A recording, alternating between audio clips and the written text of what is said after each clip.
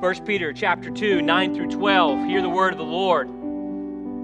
But you are a chosen race, a royal priesthood, a holy nation, a people for his own possession, that you may proclaim the excellencies of him who called you out of darkness into his marvelous light.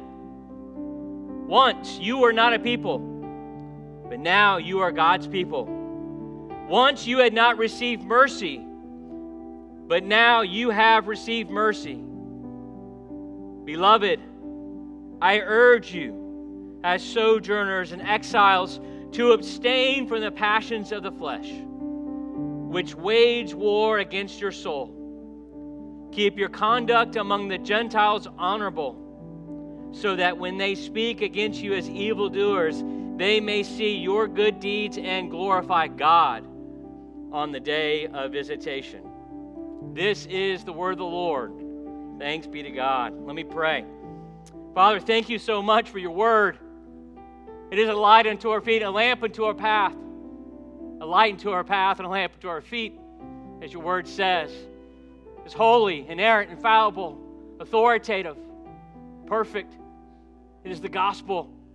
And I pray that you would guide us, Lord, through the scripture today, that you may be glorified, that your name would be made famous, that we would be a holy people, set apart, and that the world may see our good deeds and worship you, O Lord Jesus. We ask these things in Christ's name. Amen. You may be seated. Well, as Denard mentioned earlier, I have the privilege to proclaim God's word here as your assistant pastor. If I have not met you yet, my name is Brian, and if you have not seen me much, it's because, as was mentioned earlier, I have the wonderful privilege to pastor your church plant, Oak City Church in Bartow. So we are ramping up, getting ready for our official morning launch. We've kind of been doing it in stages. We started last fall in the evening service launch, and then we are moving to a new worship space at Holy Trinity Episcopal Church in Bartow. And on September 10th, we will officially launch. And we are so thankful for our mother church to come out and help us prepare for that on August 27th. So thank you, thank you, thank you. We really are very grateful. You've probably heard this illustration before, this story. It's a very common one that pastors use. It's the story of Vince Lombardi, the Hall of Fame Green Bay Packers coach, who after the Packers lost to a far inferior squad, Lombardi faces his players in the locker room. They're dejected. They know they should have won. And he looks at them and he holds up a football and he said, "Men, this is a football." And then he begins to explain the most basic elements of tackling and blocking and catching and hitting and all these things as if these players were pee-wee football players learning the game for the first time. Why? Because they forgot the basics. They forgot the basics, and the result of them forgetting the basics of football turned out to be an unusual and surprising defeat. Now, the author of this epistle in 1 Peter, Peter himself, the Apostle Peter, was at one point in his ministry, in his early ministry, much like those Green Bay Packer players. He forgot the basics, but he forgot the basics of the gospel. Far more serious than forgetting the basics of football. He forgot the fundamentals of the gospel, and in the letter of Galatians, the Apostle Paul actually rebukes him and challenges him, admonishes him, and says, "You have forgotten." He says, "You are out of step with the truth of the gospel." And he had to bring Peter back into line with the fundamentals of the gospel, because what Peter was doing is he was allowing his identity to be wrapped up in what other people, mainly the Gentiles and the Jews, thought about him and who he was eating with and his performance. He had forgotten that his identity was in Jesus Christ, and he was putting his identity in his performance and his acceptance instead of Christ. Well, some 20 years later, after the Apostle Paul rebukes Peter, Peter writes this epistle and he pens these words to a largely Gentile audience.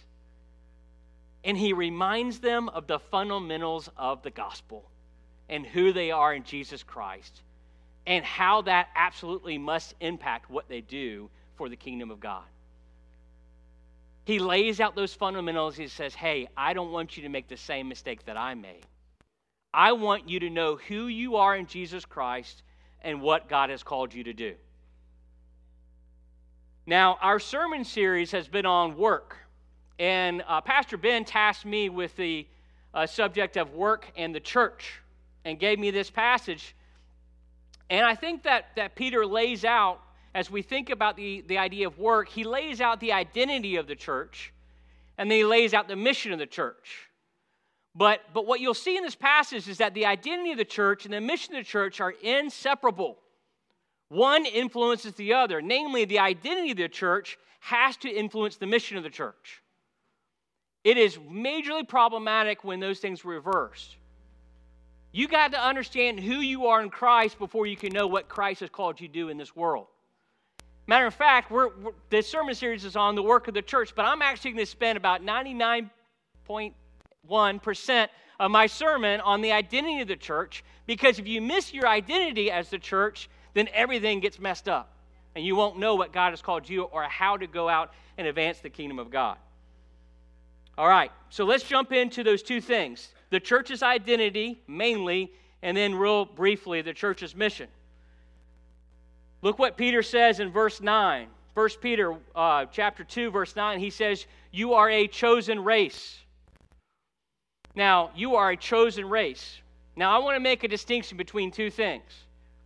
Peter is not saying you are a choice people. Peter is not saying you are a choice people, but you are a chosen people. You are not a choice people. I am not a choice person, but I am a chosen person. Now, we typically use choice as a noun or a verb, right? I made a choice or I'm choosing something. But here, it's being used as an adjective. And this is pretty rare. I don't think we use, unless we're speaking in negative terms, like someone used choice words against someone's usually negative. But I'm using it in the sense of an adjective in a positive way. Maybe a way we used to use it back in the day, but it's the idea of like this, that I went to Texas Cattle Company and I ate a choice ribeye. I mean, it was superior. It was first class. I mean, it was a choice piece of meat. It was first rate. It was grade A. It was amazing quality. And of course, the chef chose that piece of meat because of its inherent qualities and then cooked it up for me. So we are not a choice people, but a chosen people. Now, what is the risk of interpreting verse 9 in this epistle as a choice people and not chosen people? Well, if I'm a choice person, then there's something inherently within me. There's something innate within me that is special, that of course God would be prompted to love me and put his favor upon me, because he looks at me and he sees that I'm superior, I'm grade A. There is a major risk in interpreting this way. See, someone who sees himself as a choice person says that I am top of the line in my morality and in my spiritual performance. It's no wonder why God would not set me apart. It's no wonder why he would set me apart as a holy nation and a treasured possession. This is the language that Peter is using here, but it's a misunderstanding of the verse 9, because look what Peter says. You are a chosen race, a royal priesthood. See, someone who sees himself as a choice person, innately special, then they would see that Peter says priesthood. What is the priesthood? The priestly class was those in the Old Testament and the Old Covenant that had special access to God. And so if you see yourself as a choice person, then you would believe that of course you would have special access with God. It explains why you would have an elite opportunity to come to God. It would be like someone who has their name on a list for a restaurant or a club or a backstage pass. If you've ever had that opportunity, you feel very choice. You feel very special. There's something that you have that you feel like you're set apart. And you want other people to see, wow, look at that person. They have something superior to me.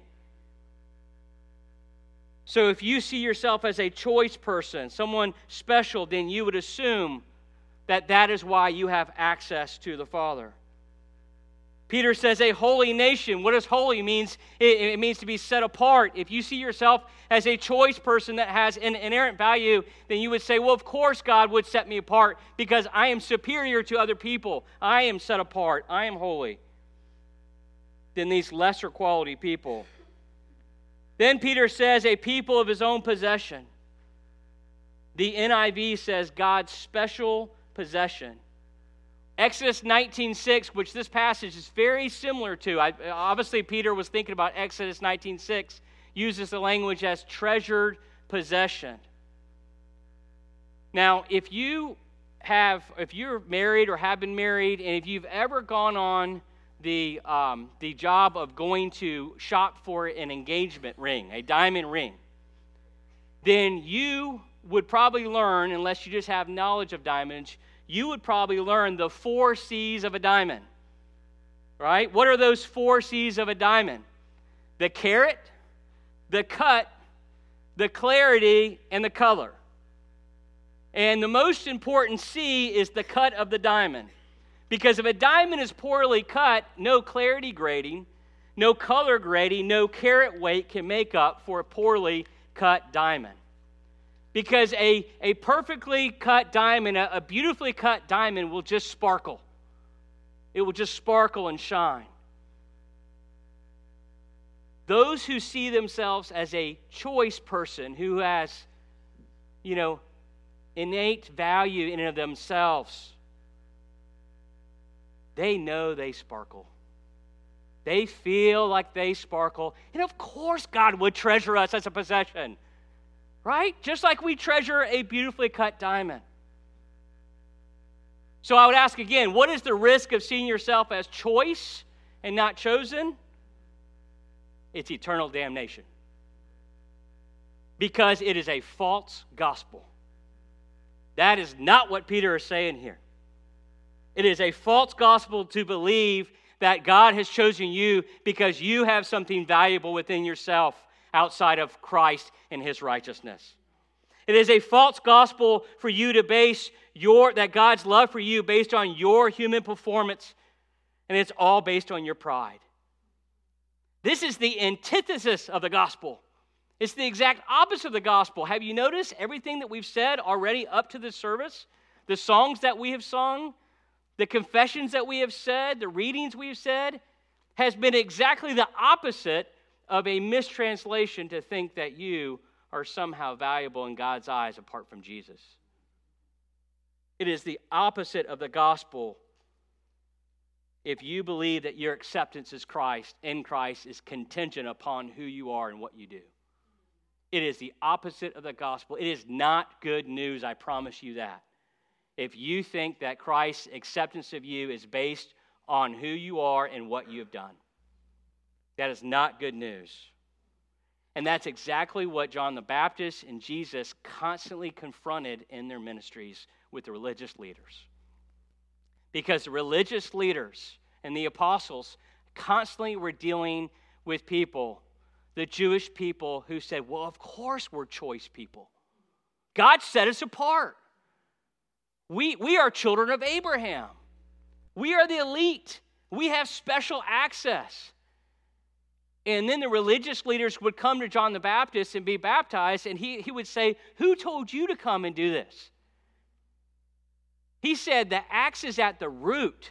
You think that you're choice people, that you're elite, but the axe is at the root, and you're about to be cut down because you've missed the gospel. And you are trusting in your own performance and in your own pedigree and not in the Lamb of God who will come and take away the sins of the world. And Jesus himself dealt with the religious leaders, and what did he say? You are whitewashed tombs. You look all pretty on the outside, and you wear your favorite clothes and robes, and you do all these things, and you only care about yourself, and you are dead in the inside because you've missed the gospel and you think you're a choice people. You think you have value within yourself, and that's why God smiles upon you. That is not the gospel. You are not a choice people if you're a Christian. You are a chosen people. And that's what the Apostle Paul says. Eklektos. Sounds like elect, right? You are an elect people. You are a chosen people.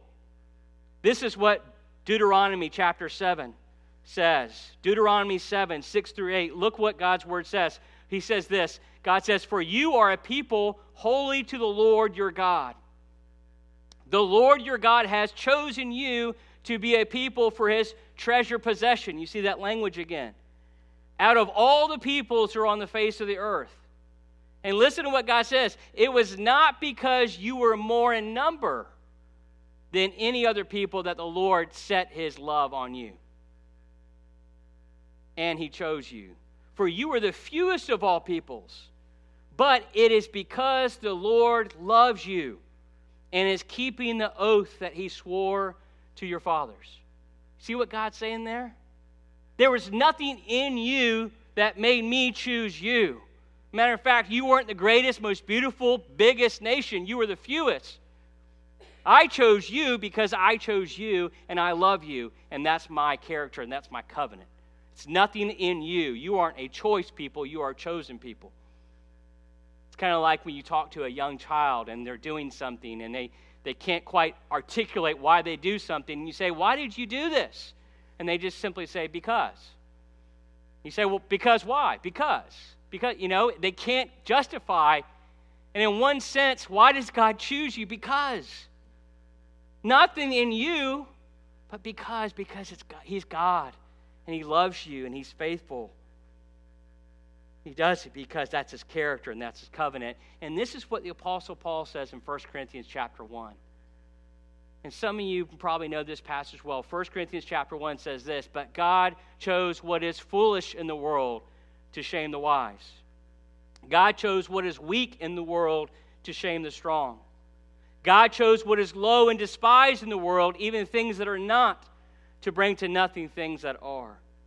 Why? So that no human being might boast in the presence of God.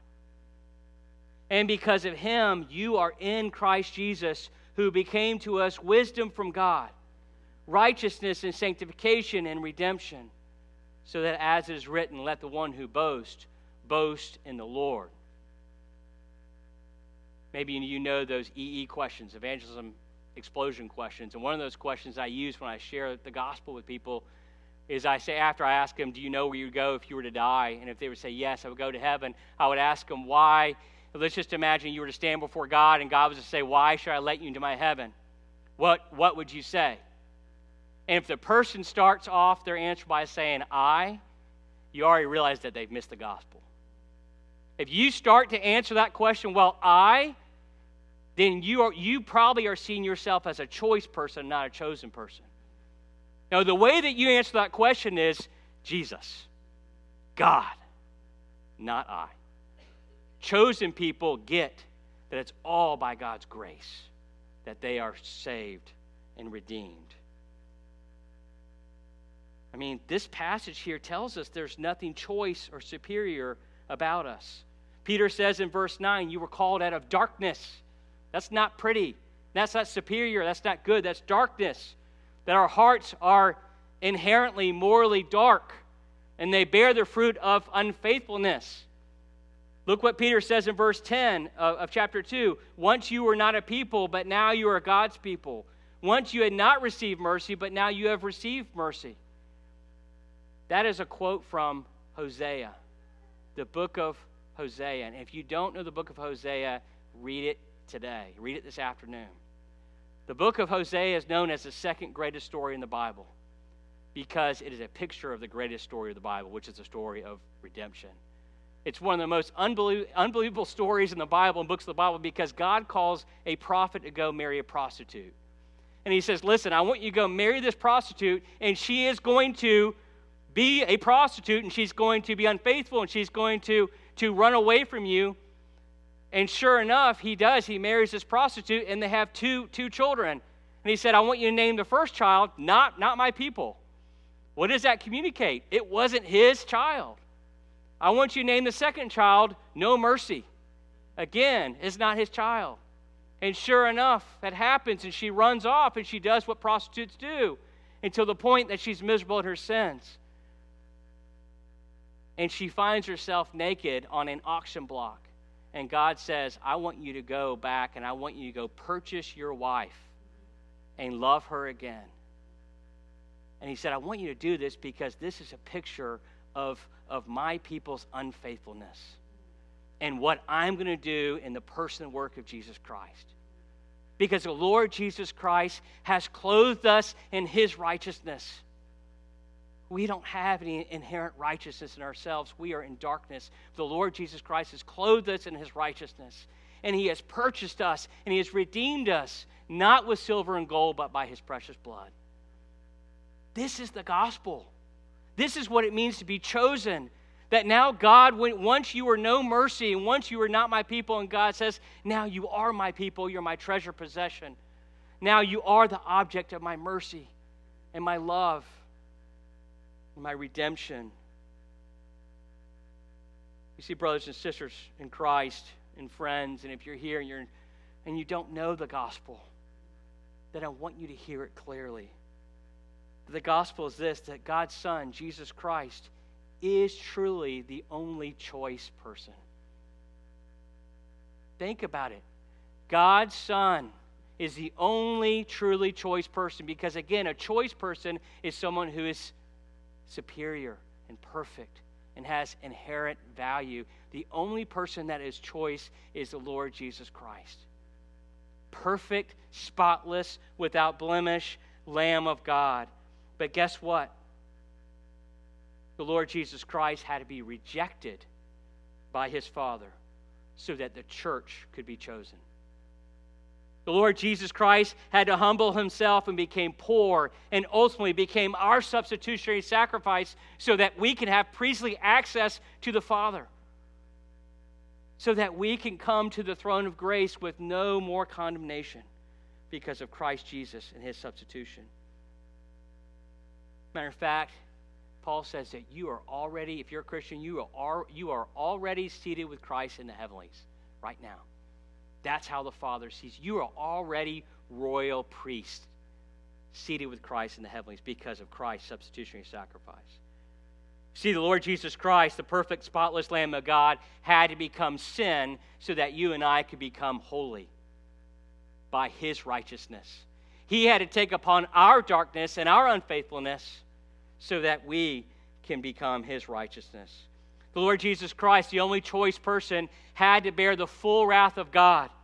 He had to bear the full darkness of God so that we could become treasured objects of his delight and his mercy and be brought into his marvelous light. This is the gospel. This is the good news. And this is the beauty of being chosen in Christ alone. Some of you may be thinking, Brian, why are you hitting so hard the basics of the gospel? Some of us are mature believers. You know, I mean, let's move on to deeper truths here. I'll tell that to the Apostle Peter in Galatians, who forgot the gospel, who was out of step with the gospel. You see, brothers and sisters, even though we may understand the gospel in our minds, intellectually, emotionally, spiritually, see, our hearts are constantly bent towards performance. They're constantly bent towards trying to find our identity and acceptance in everything outside of Jesus. Right? And so we've got to be reminded of the basics of the gospel, the fundamentals of the gospel. Most of us wouldn't sit here and say, well, I'm grade A. But let me ask you these questions. We love to compare ourselves to others to make ourselves feel a little bit more choice and special. So let me ask you this. Where are you doing that right now? Where are you comparing yourself to other people to make yourself feel special? Something that is in you. Maybe it's in your marriage. Maybe it's your spouse. You're highlighting your spouse's brokenness and sin so that you can feel like you're the one that has everything together. Maybe it's with your politics. I've got the right politics. Those people over there are messed up. I'm special. I'm choice. Maybe it's your socioeconomic status. Maybe it's your theology and how you like to lord your perfect theology over other people who just don't quite get it. You see, there's so many ways that we try to compare ourselves to other people so that we feel extra special. And that is choice theology, not chosen theology. Secondly, what are you putting so much confidence in that it has become your functional Savior? What are you putting so much confidence in that has become your functional Savior? Maybe it's your beauty, maybe it's your intelligence, your work ethic, your school, your grades, your money, your peers, your family. Right? Those things that so often that we put our functional Savior confidence in those things, but it's God's grace when He strips those things away from us at times. Or it's God's grace when those people let us down and we realize, no, Jesus alone is our identity. There's no one or nothing that can save us and redeem us but Christ alone. Now, I warned you, I said I was going to spend 99.1% on the first point, and I've been truthful. So our identity, but what about our mission? Again, if you miss the identity, you're going to mess up the mission. I promise you that. Let me give you an example. This is a illustration, a story that Charles Spurgeon, the great Baptist Reformation preacher, the Prince of Preachers, uses this illustration, this story. It says this: once upon a time, there was a gardener who grew an enormous carrot. And so he took it to a king and he said, my Lord, this is the greatest carrot I've ever grown or ever will grow. Therefore, I want to present it to you as a token of my love and respect for you. The king was very touched, and he discerned the man's heart. And so as he turned to the king, as he turned, the king said to him, "Wait, you are clearly a good steward of the earth." He said, "I own a plot of land that's right next to yours. I want to give it to you freely as a gift so that you can garden it all." And the gardener was amazed. He was delighted, and he went home rejoicing. But there was a nobleman at the king's court who overheard all this. And he said to himself, "My, if that's what you get for a carrot, what if you gave the king something better?" And so the next day, the nobleman came before the king, and he was leading a handsome black stallion.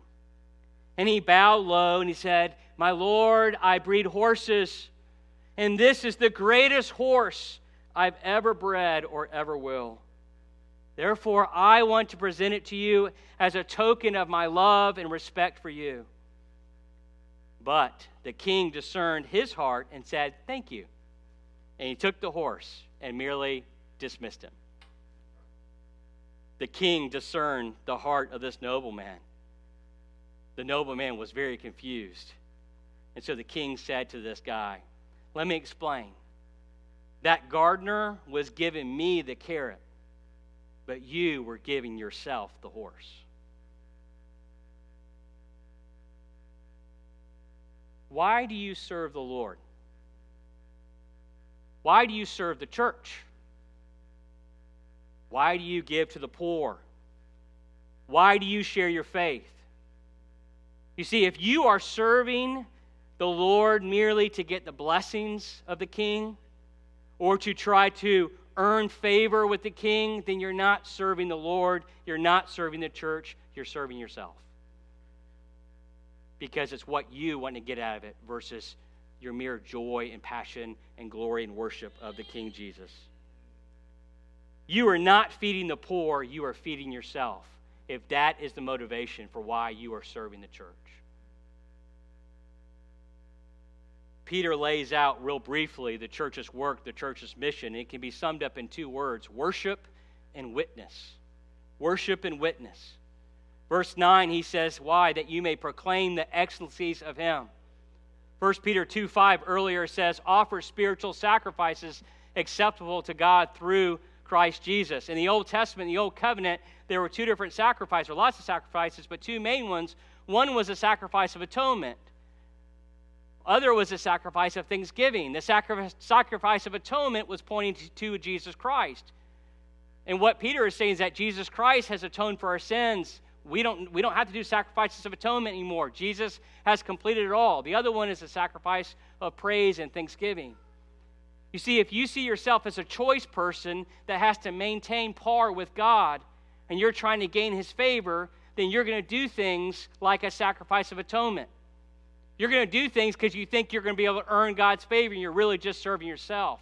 But if you see yourself as a chosen person by the grace of God, you're going to be so enamored with his love that he would choose you and put his grace upon you, even though you are unfaithful and filled with darkness, that you will be so enamored that you can't help but want to just worship and praise God and thank him. And you're not doing it because you want God to give you something. You're doing it because God deserves all of our praise and glory. That's the difference of seeing yourself as deserving choice versus undeserving chosen. The second one is witness. The church should witness. He says in verse 12, keep your conduct among the Gentiles honorable, so that when they speak against you as evildoers, they may see your good deeds and glorify God on the day of visitation. God is calling us to be holy. We are already set apart in Christ, and because we are holy in Christ, live holy lives. And live such holy lives, and live out your life as a spiritual act of worship for the glory of God. But when you do it, your holiness is like evangelism. And the world's going to see you. The world's going to see your good deeds. They're going to see your holiness. They're going to see something different about you.